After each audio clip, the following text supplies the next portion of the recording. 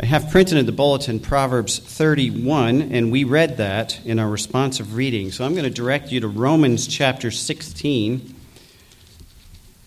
Romans chapter 16, and I have to admit I haven't heard or preached out of Romans 16, I think, in most of my lifetime. But we're going to look at something in Romans 16. It's God's word, and so it's important for us to see and to learn from it. Romans chapter 16. This is the end of Paul's letter to the Romans, and he is basically just listing a bunch of people here that he wants to commend to the Roman church as he writes this letter. So if you'll begin with me and follow along, starting at verse 1 in Romans 16. Paul says, I commend unto you Phoebe, our sister, which is a servant of the church which is at Cenchrea, that you receive her in the Lord as become a saint, and that ye assist her in whatsoever business she hath need of you. For she hath been a succorer of many, and of myself also. Greet Priscilla and Aquila, my helpers in Christ Jesus, who have for my life laid down their own necks, unto whom not only I give thanks, but also all the churches of the Gentiles. Likewise, greet the church that is in their house. Salute my well-beloved Epiphanitus, who it is the firstfruits of Achaia unto Christ. Greet Mary, who bestowed much labor on us. Salute Andronicus and Junia, my kinsmen, and my fellow prisoners, who are of note among the apostles, who also were in Christ before me. Greet Amplias, my beloved in the Lord. Salute Urbane, our helper in Christ, and Stachys, my beloved. Salute Apelles, approved in Christ. Salute them which are of Aristobulus' household. Salute Herodian, kinsmen. Greet them that be of the household of Narcissus, which are in the Lord. Salute Tryphena and Tryphosa, who labor in the Lord. Salute the beloved Persis, which labored much in the Lord. Salute Rufus, chosen in the Lord, and his mother and mine. Salute Asyncritus, Phlegon, Hermas, Patrobus, Hermes, and the brethren which are with them. Salute Philologus, and Julia, Nereus, and his sister Olympus, and all the saints which are with them. Salute one another with a holy kiss. The churches of Christ salute you. And I'm going to stop there. Let's have a word of prayer, and then we're going to continue with our message this morning as we study the roles of women in the church today. Our Father, Lord, we just come before you now, and you've given us your word to teach us, to guide us, to show us the things that you want us to understand and how we should behave. And Lord, as we study this passage, as we look at the things you've given us as examples, Lord, open our eyes to the principles that you want us to learn. I pray that you'd help us to submit to the authority of your word. And let your Spirit do his work in each one of us. Remove distractions now so that we can focus on what you want to teach us. And Lord, I want you to use me. I ask you to just use me as your mouthpiece and as your instrument to proclaim your word and your truth. Lord, protect me from going astray and just help me to be right in proclaiming your word. And so, Lord, help us now to be led by you. We want to give you this time, and we want you to receive all the glory. And so we pray these things in the name of Jesus Christ, our Savior. Amen. Over the past couple weeks, we have studied or been studying what the Bible says about the role of women in a church. It's a huge question. And in order to have that conversation, we had to start with the principles that we began with, starting in Genesis chapter 1, 2, and 3, about the creation of mankind, and the biblical foundation of the headship of man and the submission of women that was ordained by God right from the beginning of creation. And the Bible tells us there, and I'm not going to go back and read it all, but we've studied, the Bible tells us that Adam was created first and then Eve. And then Paul also references that when he talks to Timothy in 1 Timothy chapter 2. But he also mandates or kind of emphasizes the quality of women as far as their standing and value before God. And we saw that as well, how Jesus kind of raised the bar in how society should value and treat women. They were treated very poorly, and women, or Jesus changed that for women and elevated them to a status of equality and value before God in their standing before God. But in seeing all of that, we see that God, all through Scripture and consistently in teaching us, shows us that there are differences between men and women and that we have different roles to fulfill. And that's true within the church as well. Generally, men are to fill the leadership role. In the family, that's very clear. In the church, it is clear as well. And women are to provide that support role in submission or in love. So God created Eve as the helper. She is there to support, to complement her husband. And so men basically are given the leadership in love, and women are given the support role in submission and love. And that's exactly what you read in Ephesians 5 when Paul uses the picture of marriage to show the picture of Christ in the church. And he says this is what Christ in the church is all about. Christ is our head. We as the church are to submit to him, and marriage is a picture of that. So the roles within the family then become the model for the roles within the church. Because, after all, we're the family of God. And that role structure and that authority structure that God built is carried through into the church as it is in the family. So as we seek to answer the question about biblical roles and functions of women within the ministry of the church, we have to look at it from God's ordained structure of authority. And that's the foundation. And we saw that the last couple of weeks. We don't adapt to society or what our culture thinks. We have to stick with God's truth. Now, a lot of people will argue that's cultural, that was just for a specific church, that specific time frame. And we saw last week, no, Paul was very clear in 1 Corinthians 14 and in 1 Timothy 2. This is for all the churches. And he wasn't just talking about all the churches that existed at that time. God has preserved that and passed it down to us. This is truth and principles for all churches if we are to do it God's way. So we have to follow God's structure of authority. In looking at the roles of women specifically in the church, last week we saw one command basically. In 1 Corinthians 14 and 1 Timothy 2, Paul says women are to be silent in the church. In other words, they are not to stand up in leadership and preach and teach in the formal worship service. Okay? That was his command. And we looked at why that was and the substance behind that in God's authority structure. But then remember, it's not just a negative. There's a huge positive that comes with that negative command to women. It says you are to step down as far as leadership or step back and keep that role of support and submission behind the men. But Paul says in 1 Timothy 2, let them learn. That was a huge plus for women because at that point in history, in most cultures, women were not even allowed to be educated. They were very much stepped on in society and held down almost as a piece of property is how they were looked at. And so Christ elevated the status of women and the privileges of women. And here it's carried in the church when Paul says, no, you're going to maintain your role of support, but you have this opportunity to learn right alongside the men. And you have the opportunity to worship right alongside the men. And so there's a major plus that's given to women even in the negative command.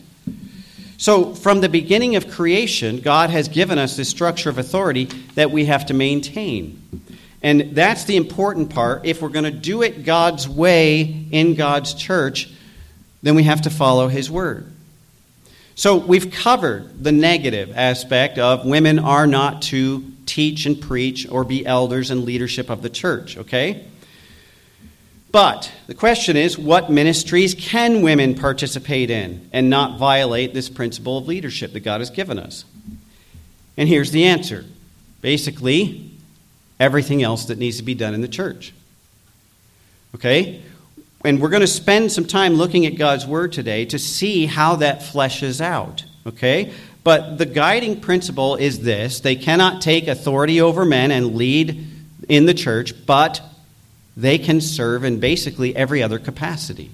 And we have examples in Scripture, and the reason we read Romans chapter 16 this morning is because there are at least 8 women that Paul specifically addresses in this passage. And we're going to look at them in a little while. But he commends them for their work and their labor in the Lord. What they're doing, ministering within the church and within the congregation. So there's all kinds of opportunities for women to minister within the church, excluding that one leadership role of teaching and leading as elders. Okay? Now, I want you to go back to Proverbs chapter 31 very quickly.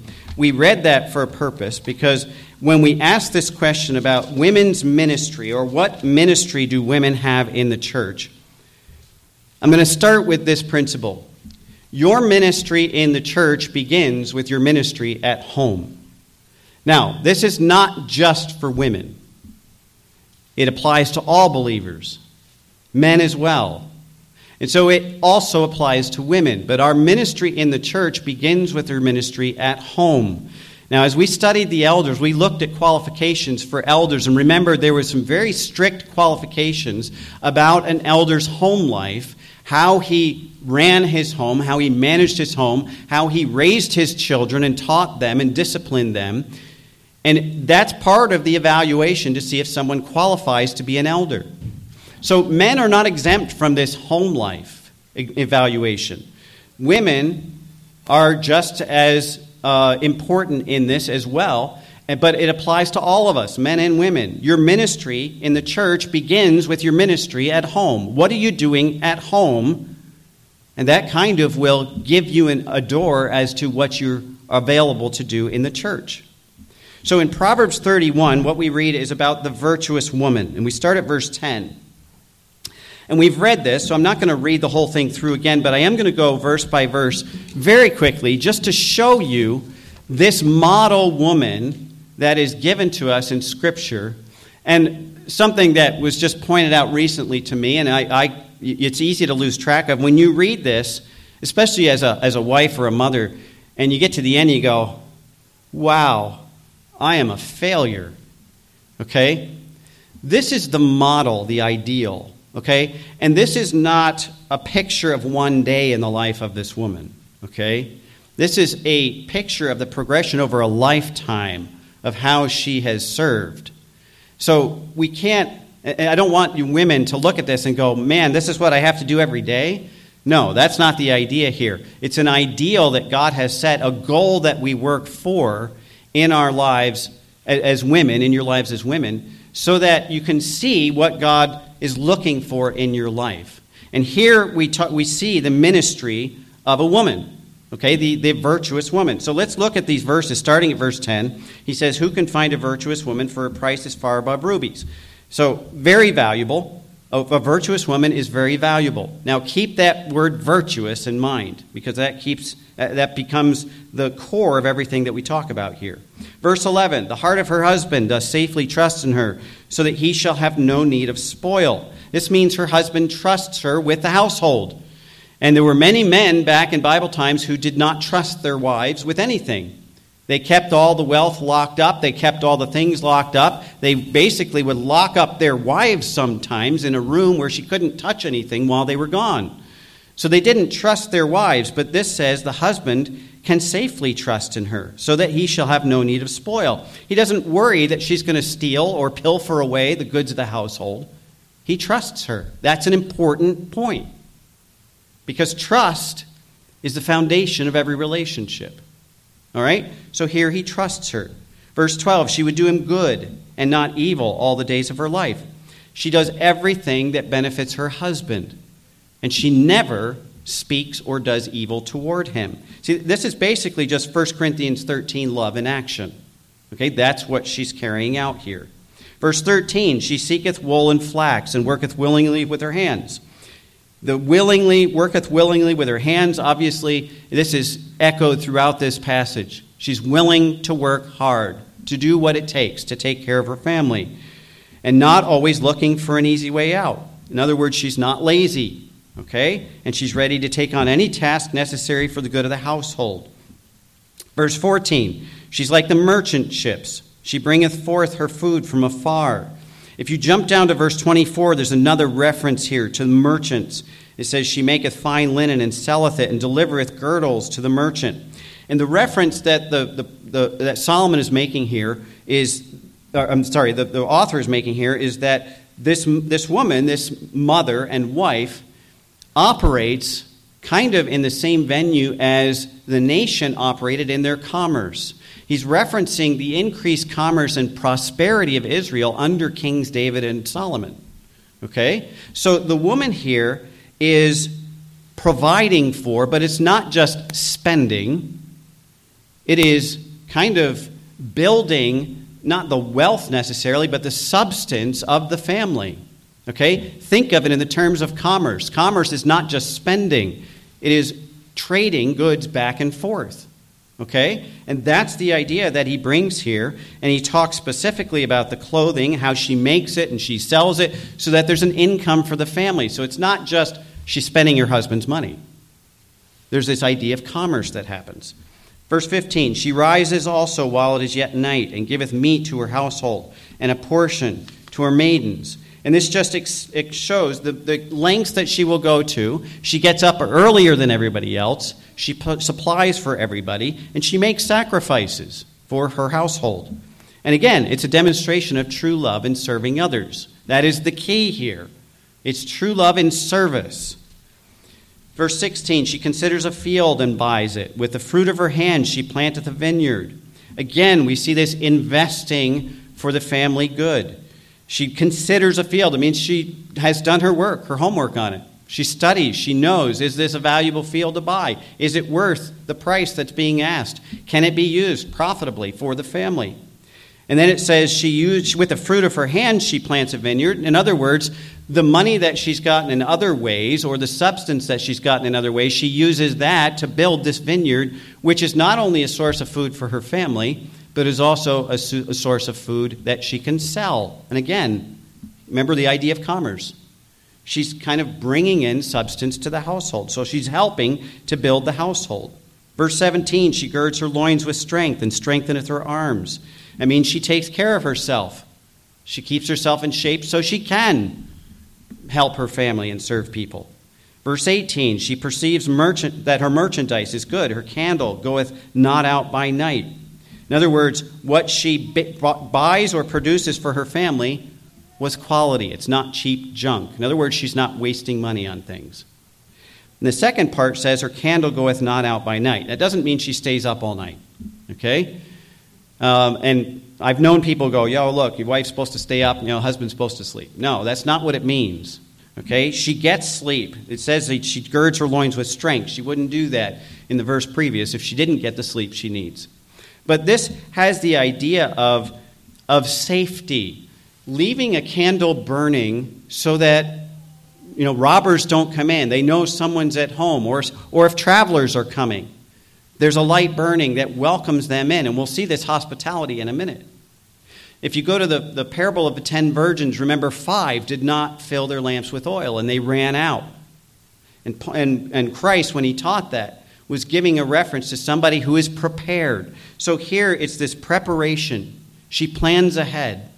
There's always a lamp burning for other people's safety and for their welcome. Okay, you see the picture that's being built here. Verse 19, she layeth her hands to the spindle, her hands hold the distaff. These are tools that are used in making cloth. So again, you see the industry that she's engaged in. Verse 20, she stretches out her hand to the poor. Yea, she reacheth forth her hands to the needy. Now here we just all of a sudden jump outside of the scope of the home in a sense. But again, it shows her heart. She's not focused just on her family and herself. She looks to the needs of other people as well, and specifically the poor and the needy.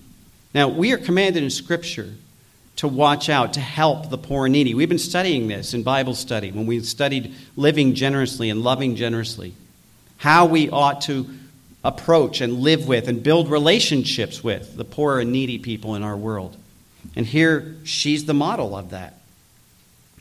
Verse 21, she's not afraid of the snow for her household, for all her household are clothed with scarlet. Again, she's prepared. She has provided for her family what they need, and this is a preparing ahead. Verse 22, she maketh herself coverings of tapestry. Her clothing is silk and purple. Now, this is an interesting verse because this one talks about what she wears. Up to this point, if you think about all the things she's doing and all the work that she's doing, in our mind, what we can picture, maybe, is a scullery maid, right? always scrubbing the floors, always cooking the meals, always doing this. Her hair's disheveled, and she's just got kind of a work clothes on. This completely blows that picture out of the water. It says she makes herself coverings of tapestry. Her clothing is silk and purple. Silk and purple were reserved for royalty. It means that she presents herself with honor. Okay? Even though she's doing all this work and serving people, she presents herself with honor. Why? Because she reflects the honor of her husband, and she doesn't want to make him look bad.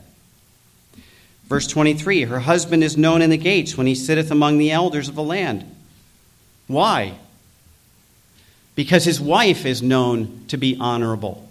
And again, remember, a family was judged, especially in the church, and I know this is the Old Testament, but the principles apply. A family or a man was judged by the condition of his family. And here, she honors her husband in how she presents herself. Her husband is honored by others because of the condition of his family. Verse 24, she maketh fine linen and selleth it, delivereth girdles unto the merchant. We read that already about the commerce. Verse 25, strength and honor are her clothing, and she shall rejoice in time to come. It's not about her appearance or about her activity. The virtue that she establishes here is in her character. That's why it says she's clothed with honor. That's what people know her for. And it says she shall rejoice in time to come. She has no fear of the future, and God will reward her in the future for this industry and this busyness, not just busyness, but the work that she does in serving other people. Verse 26, she openeth her mouth with wisdom, and in her tongue is the law of kindness. Okay, so now we're talking about someone not only who is educated, but who understands the truth of God and is able to apply it. She helps others to understand it, specifically those of her household. Okay? She opens her mouth with wisdom. In her tongue is the law of kindness. Remember, Ephesians 4 tells us, speak the truth in love. Here it is. She uses kindness in how she addresses people. Verse 27, she looks well to the ways of her household and eateth not the bread of idleness. Again, her focus, this is kind of a summary, her focus is on serving and providing for her household. And she is not lazy about it. She does not shirk that responsibility. And then 28 through 31, we have the results. Her children arise up and call her blessed. Her husband also, and he praises her. Many daughters have done virtuously, but thou excellest them all. Favor and deceit and beauty is vain, but a woman that feareth the Lord, she shall be praised. See, there's the motivation behind all of this. It's a woman that fears the Lord and submits to him in his authority and what he says for her about her life. Verse 31, give her the fruit of her hands and let her own works praise her in the gates. Now, what you see here, again, is the model for a wife and mother, a virtuous woman. Okay?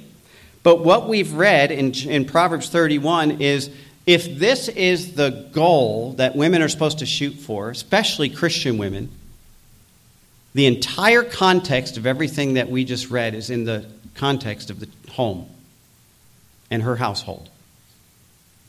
So where do we see her ministry in the church? And this is why I say, if you're not ministering at home, you can't minister in the church.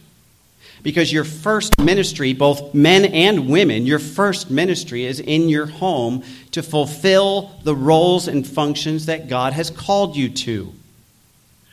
Now, we just read Proverbs 31, and it gives a very detailed description of what the model wife and mother looks like. Now, again, it's going to be probably impossible for any of you women to say, yeah, I did all that yesterday. Okay? But over your lifetime, that's the goal that we work for. But again, in the context of ministry, it starts at home. That is your primary role, is to function at home the way that God wants you to function. So that gives us this primary principle for women's ministry in the church, or if her ministry and work in the church cause her to neglect or not accomplish her ministry at home, then she's wrong. You can't abandon the primary role to do something else and say, well, that's what God has called me to. So we start with this women's ministry in the church. Your best ministry in the church starts with your own family. And if you're faithfully ministering there, then God will open opportunities from that to minister to other people in the church. Now, again, it happens with men as well. If I didn't have my family under proper control, if I didn't teach them and manage them and discipline them and train my children up and love my wife the way the Bible says, I wouldn't qualify to be standing here leading the church and teaching the Scripture. So we have to start with that principle. When you talk about anybody, specifically women here, if you're not ministering in the things that God has called you to do in your roles and functions at home, then you do not qualify to minister in the church in any capacity because you failed in the primary roles that God has called you to. So that's principle number one. And that's important because I think too many homes are being neglected. And I know I've been through a lot of churches in my lifetime, and I've seen homes that basically were falling apart. And yet the parents were active in the church and always at the church and always doing things, and their kids literally were going to hell. They failed. If we don't minister at home, then we failed in our calling that God has called us to. So it brings us to this question. What ministry then, if she's functioning at home the way she ought to, what ministry can a woman have in the church? I just gave you. Number one, first, a married woman can find fulfillment in the church by doing whatever she was designed to do, helping and supporting her husband. Remember, Eve was made as a help meet for Adam, a support for him. Okay, that's God's role for her. In Genesis 1:26, it says, God said, let us make man in our image after our likeness, and let them have dominion over the fish of the sea, and over the fowl of the air, and over the cattle, and over all the earth, and over every creeping thing that creepeth upon the earth. So God created man in his own image. In the image of God created he him. Male and female created he them. Now, in those verses in Genesis chapter 1, God says this, let them have dominion over all of creation. Who's them? Man and women. Together. So women are not excluded from ruling or from managing or from operating in this sphere of dominion that God has given us in Genesis 1. They rule together. They work together. That's the way God made it. But in Genesis chapter 2, God says, and this is a preface in Genesis chapter 1. It kind of gives us a summary. Genesis chapter 2 gives us the details of the creation process. Adam is there by himself, and in verse 18, God says, it's not good that the man should be alone. I will make him and help meet for him, as I just said. So God created Adam, created Eve as a support role. They rule together within the roles that God has given them. Okay? And here we come upon one of the great problems of the modern movements of women's lib and equality and all of these things. And unfortunately, it's all based on a humanistic philosophy that pervades our society. Because we are told in our society and in our culture to live for yourself, to fulfill your dreams. You have everything within you to accomplish whatever you want, right? Discover your purpose. Well, if you want to discover your purpose, look at Scripture. But if you go to our culture with these principles, you're chauvinist, you're bigoted, you are prejudiced. But that's what God says. We're not trying to hold women back. We're just trying to follow God's order of how we're supposed to live in this authority structure. Okay? So the problem that we face is that culture and society are pressuring the church even to abandon God's word and just adapt to what's popular and what fits in with society. And so even in churches, men and women basically are, I'll just give you one example, they're abandoning marriage. I mean, look at how many people are living together without marrying. And the whole reason for that is because women and men don't want to give up their identity and their dreams and their goals to be committed to one person. Remember, God said, and they two shall be one flesh. That means both individual lives evaporate, and now they have a new life together where they're both living to serve each other. Sounds a lot like salvation, doesn't it? We give up our old life and are made one with Christ to serve him. That's what marriage is. But people don't want that responsibility. They don't want to become one life. They want their individual lives. They want their own dreams, their own goals. I want to accomplish my own purpose. And that's totally contrary to what God tells us marriage is supposed to be. So I'm not going to give you a big dissertation on marriage, but we have to understand this structure. But here's the point of it. Women are not to find their fulfillment in doing her own thing, going her own way, or in the church, even in having her own ministry. She's to find fulfillment in functioning within the role that God has given her as a support to her husband. Okay? She's her husband's helper in ruling the home, and she's her husband's helper in ministering in the church.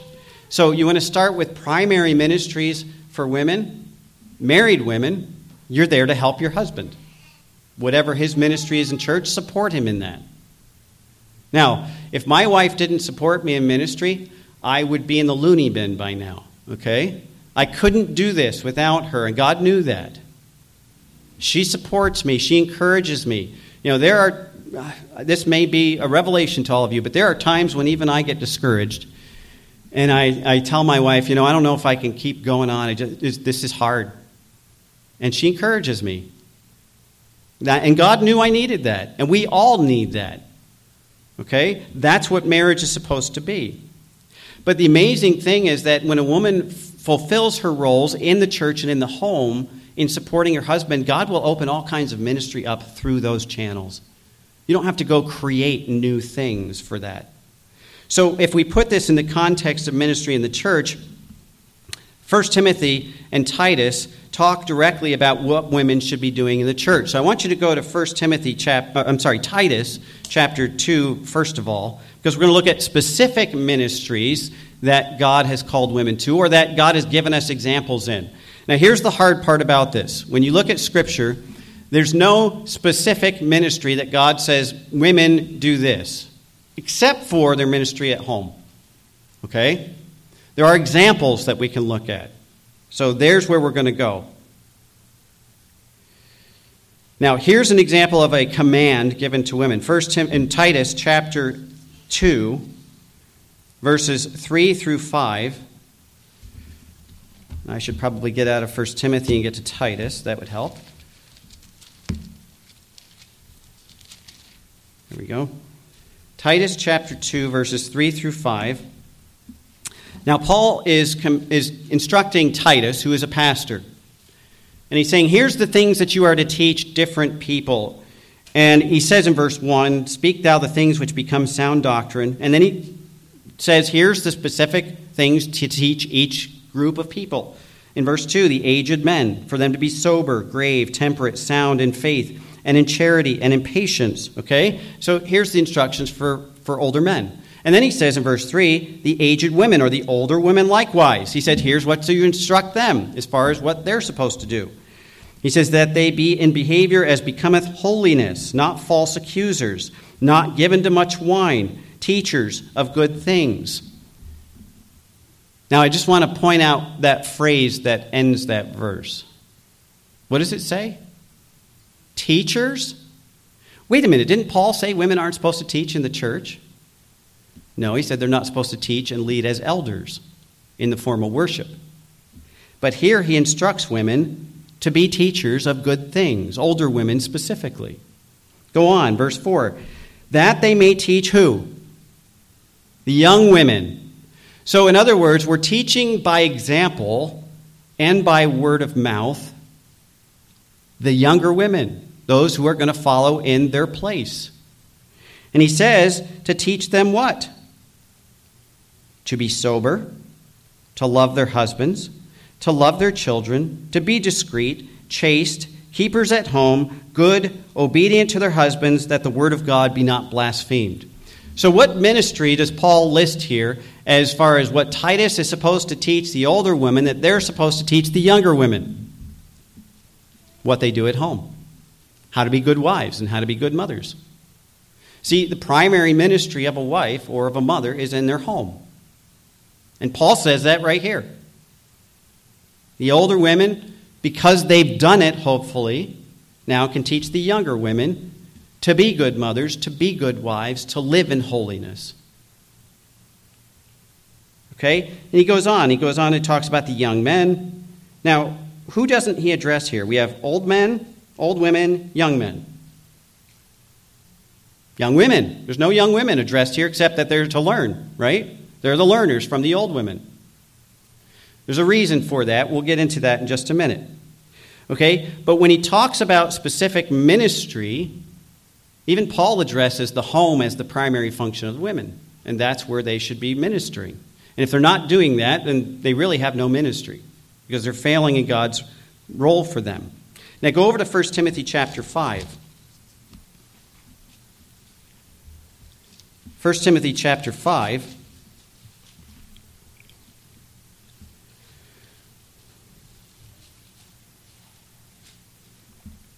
I'm going to fill in the blank. We don't have younger women in Titus, but we do in 1 Timothy chapter 5. Look at verse 14. I will, therefore, that the younger women marry, bear children, guide the house, give none occasion to the adversary to speak reproachfully. Where's their ministry? At the home. Okay? Paul says that. Now, if you read all of chapter 5, this section of Scripture deals mainly with widows and how the church should respond to the needs of widows. And it says there are widows indeed, those who have no family, nobody else that can help them.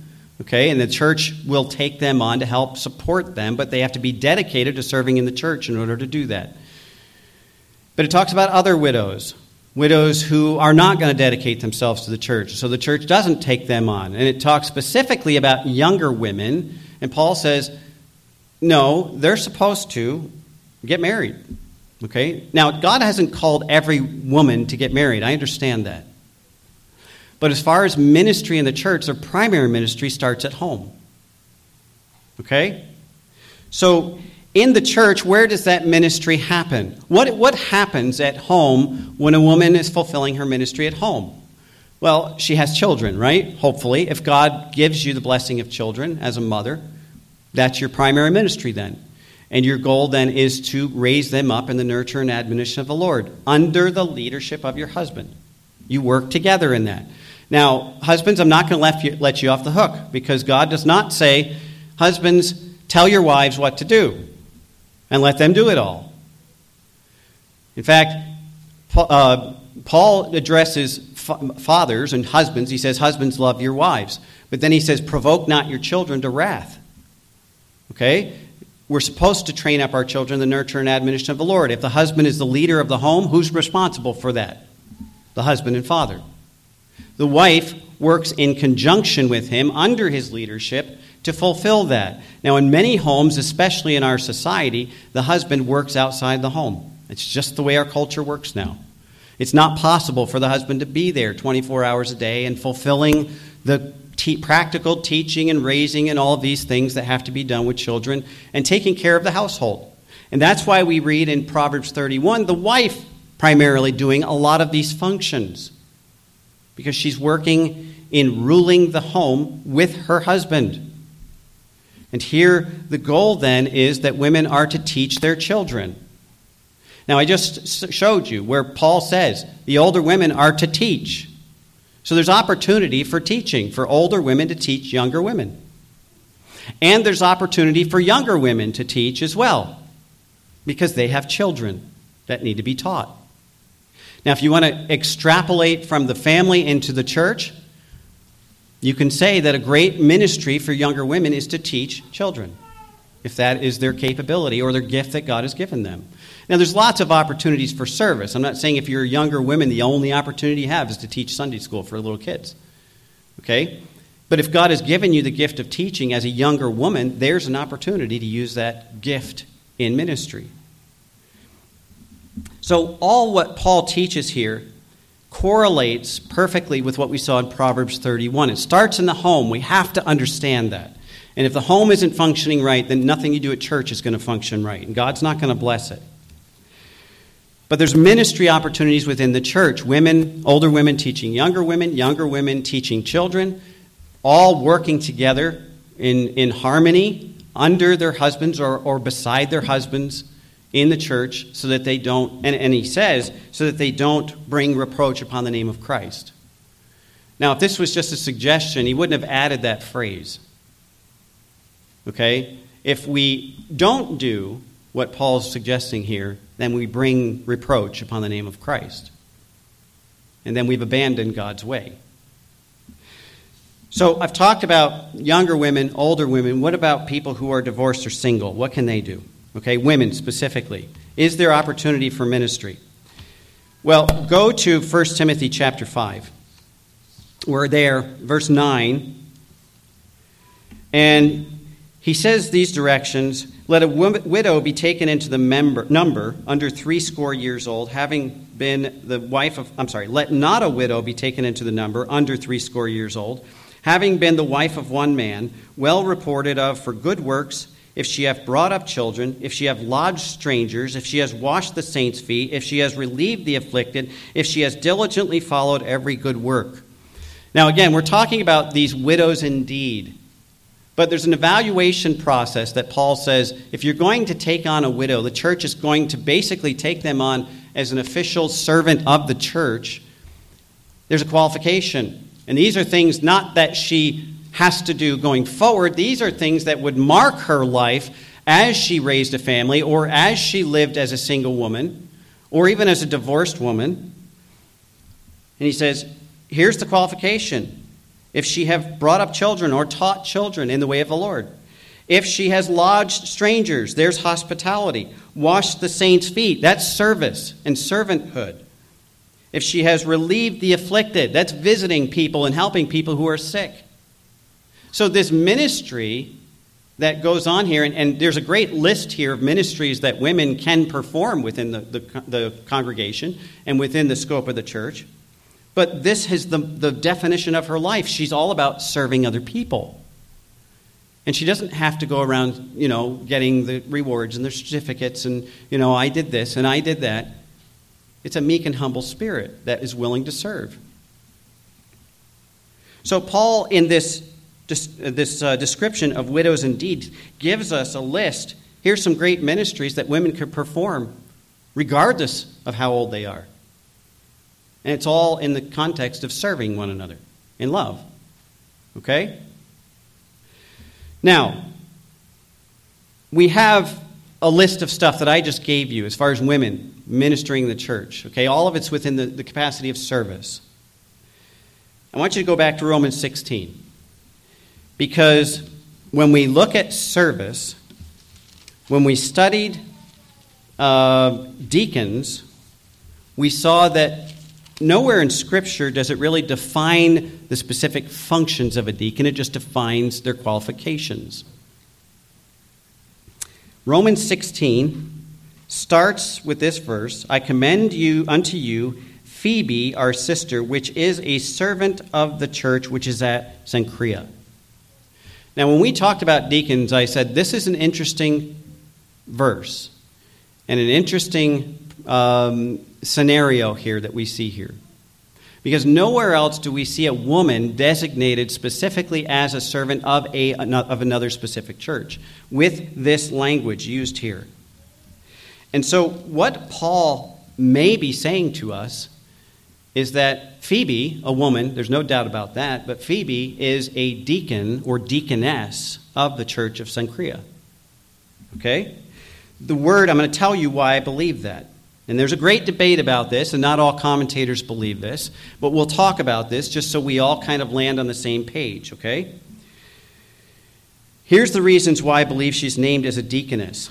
If Paul meant to identify her only as a servant in general, he could have used the Greek words diakoneo, which means servant, or diakonia, which means serving, and yet he chose the word diakonos, which is the same word that's used in in 1 Timothy 3 for deacon. Okay? So he chose a word specifically that he also used to define a deacon. When you look at the structure in the Greek and the phrase of the church, she is a servant of this specific church, and I'm going to explain this in a minute. It points to a position of responsibility within the congregation. So she is appointed to this position.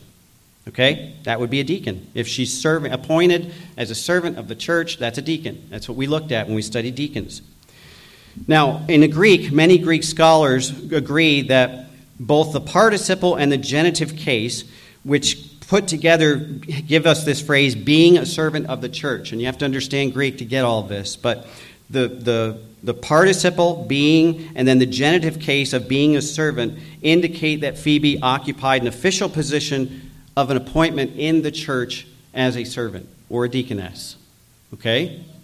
So there's very good evidence to look at Phoebe here and say she's named as a deaconess. Now, we don't have to say that. We can say, well, she was just a servant in the church. Okay? Go back to 1 Timothy.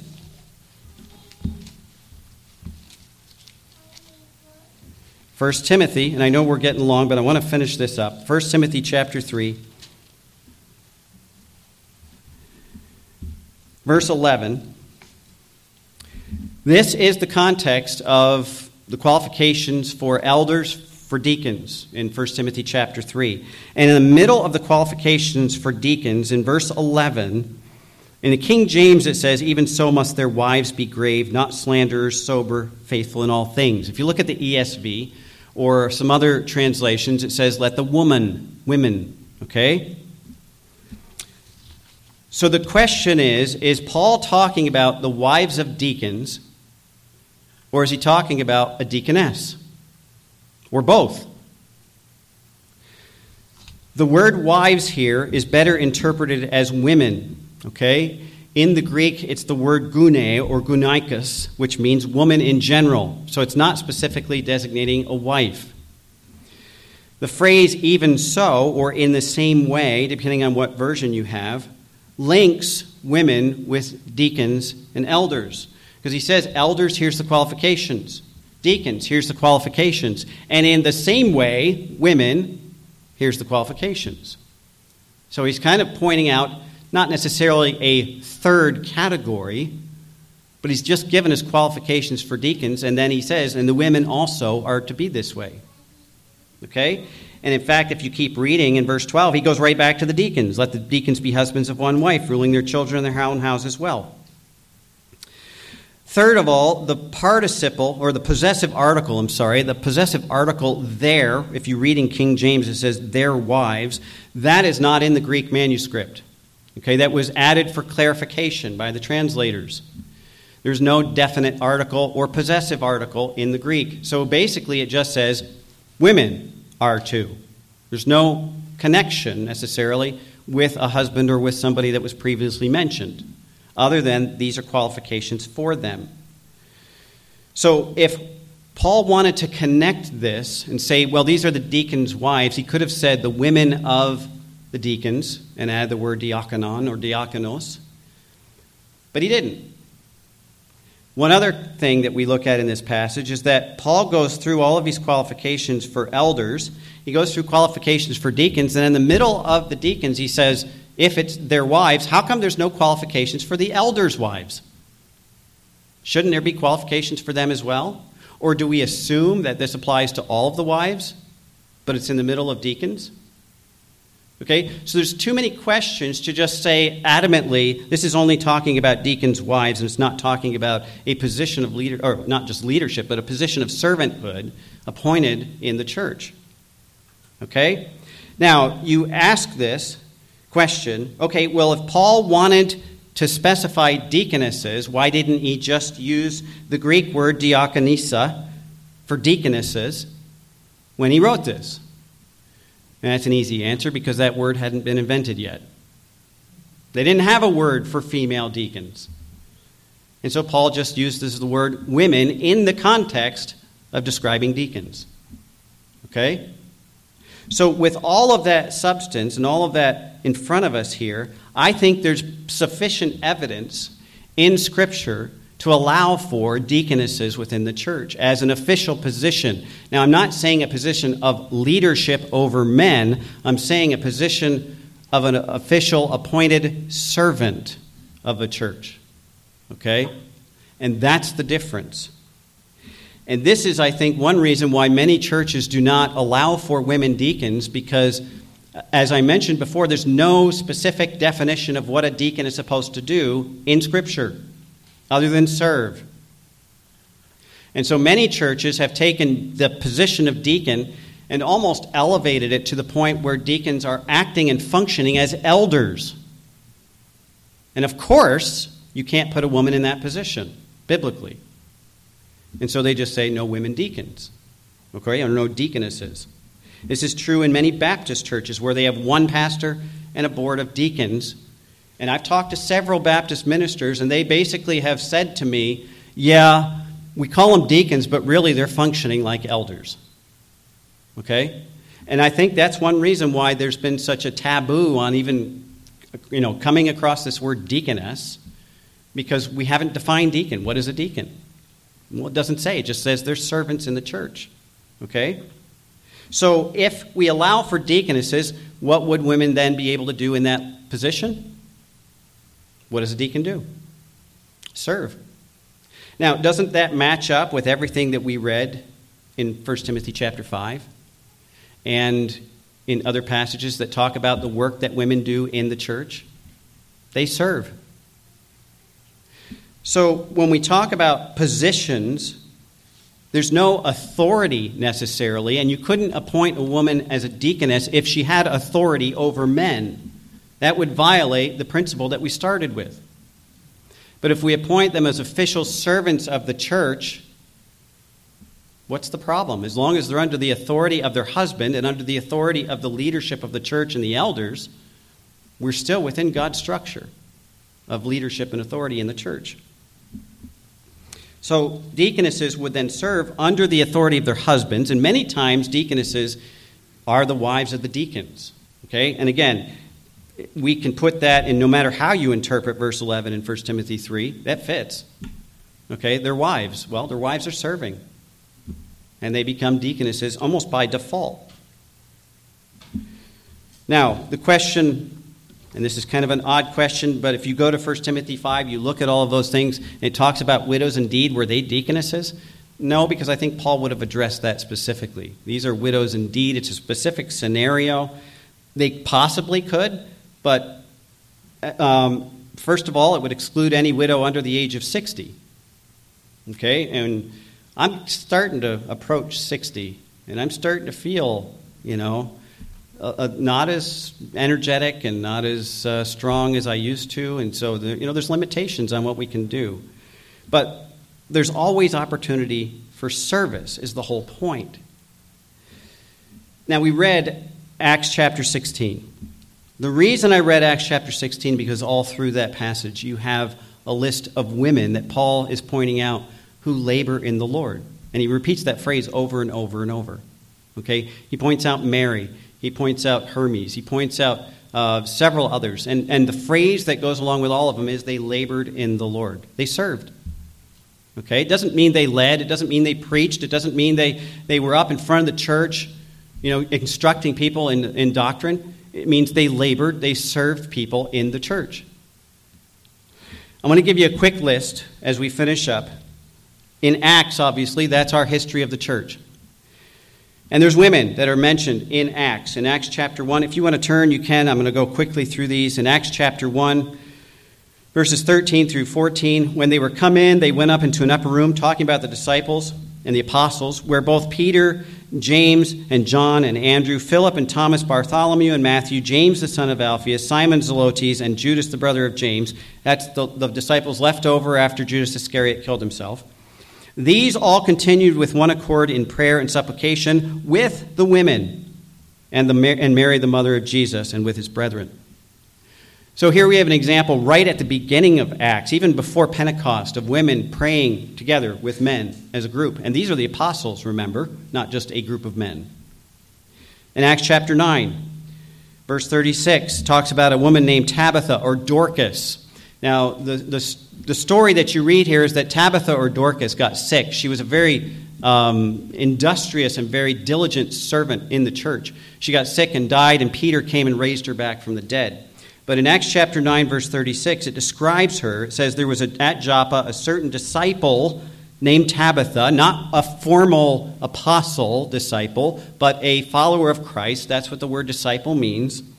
She was a certain disciple named Tabitha, which by interpretation is called Dorcas. This woman was full of good works and alms deeds, or acts of charity, which she did. So here she's known and specifically pointed out as a woman known for her charity work to the poor and needy people. Didn't we see that as a ministry of other women in the church? In Philippians chapter 4, verses 2 and 3, Paul says, I beseech Euodias and beseech Syntyche that they be of the same mind in the Lord.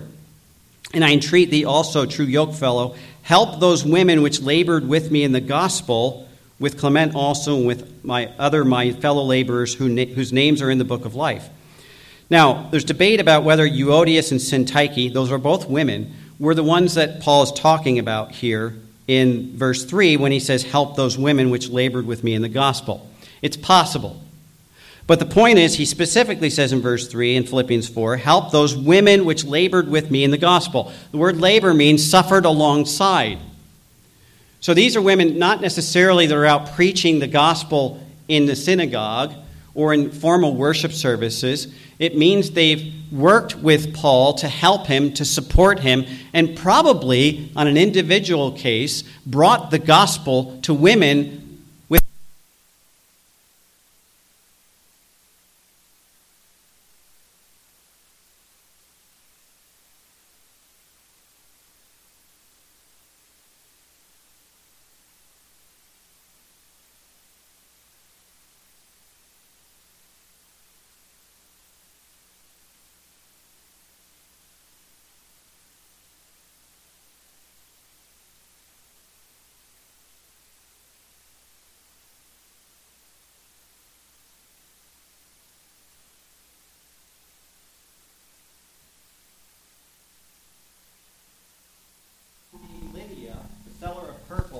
the city of Thyatira, which worshiped God, heard us, whose heart the Lord opened, that she attended unto things which were spoken of Paul. Thank you.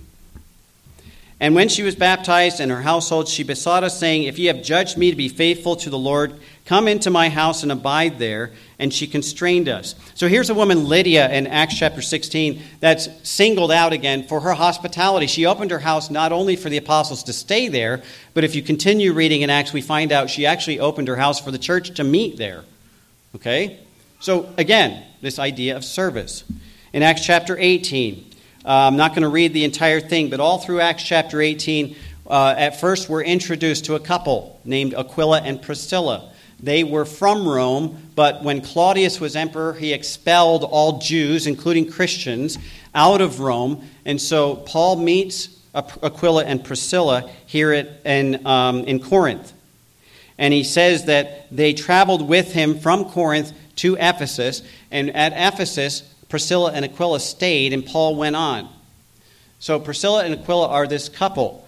Later on, in verse 24 of Acts chapter 18, it says, a certain Jew named Apollos, born at Alexandria, an eloquent man and mighty in the Scriptures, came to Ephesus. This man was instructed in the way of the Lord, and being fervent in spirit, he spake and taught diligently the things of the Lord, knowing only the baptism of John. And he began to speak boldly in the synagogue, whom, when Aquila and Priscilla had heard, they took him unto them and expounded unto him the way of God more perfectly.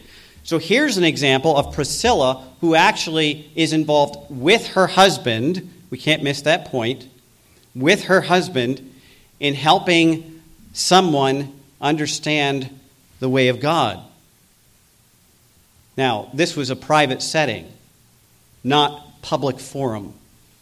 Okay? So there's even opportunities here in which we're given the example of a woman helping to teach by her husband's side another man. Okay, and Apollos was a great evangelist and a great preacher that helped the church immensely. Now, I could go on, okay, We had the 8 women listed by Paul by name in Romans chapter 16. So you see women are named over and over and over through Acts and through the epistles in their ministry in the church. And so here's the point I'm trying to make with all of this. There are plenty of opportunities for women to minister in the church. There are plenty of opportunities for ministry that are open to women. But they can't be elders. Okay? That one exclusion is what causes all the problems. Because God told Eve at the curse, from this point on, you will rebel against the authority of your husband, and you're going to try to be in the lead. And that's what we're facing in our society and in our churches today. Women cannot accept the role of support and submission to the authority of the husbands and the leaders in the church that God has ordained from creation, and we've been fighting that battle ever since. They just want to be in the lead. That's what's causing the controversy. And it's a rebellion against God. There's hundreds of opportunities for women to minister, but they're not satisfied with it because they're not satisfied with God's authority structure. And that's where the problem comes from. So that's the point of today's message. Women have all kinds of opportunities to minister in the church. And I've shown you, including even deaconess. Okay? But it has to be under the authority structure that God has given, where men are the leaders and women are in the support role, in submission to the authority God has ordained. So here's my last word on this for now. When women stop fighting to get out from under God's authority, they will be much happier serving in the supporting roles that God has given them. There's the summary of women's ministry in the church. Now, there's a whole other bunch of questions I don't even have time for. We didn't have time for all of this today, but we got through it. Okay, the questions are going to come up, I know. What about women prophesying? The Bible says women are going to prophesy. Women are going to, speak in tongues and all. I'm going to address that next week. So again, I'm going to give you the hanger, or whatever they call it, the cliffhanger at the end. Yeah, you got to come back next week to get the next part of it. Okay, so we're going to stop there for today so that you can go home and have lunch and enjoy the rest of your afternoon. But God is teaching us. Okay, you have to follow Scripture. Because God has given us all the answers. And if we just look at what God has given us, it all makes very clear sense. All right, let's have a word of prayer. Father, again, we thank you that you love us and that you've given us all the instructions that we need to not just function within the home and in our personal lives, but within the church as well. God, I pray that you would help us to submit ourselves to your authority. That is where the problem starts. That is where all the problems come from. Because we will not submit to your authority in our lives. We want to fight against it. We want to come up with our own plans and our own ways of doing things. But Lord, help us to get back to your truth and to follow you faithfully as we fulfill your roles for us within your church and within the families. Lord, bless us now as we go. I pray that you can continue to watch over us, keep us safe, and protect us and provide for us according to your great power that you have made known through your Son. And it's in his name that we pray now.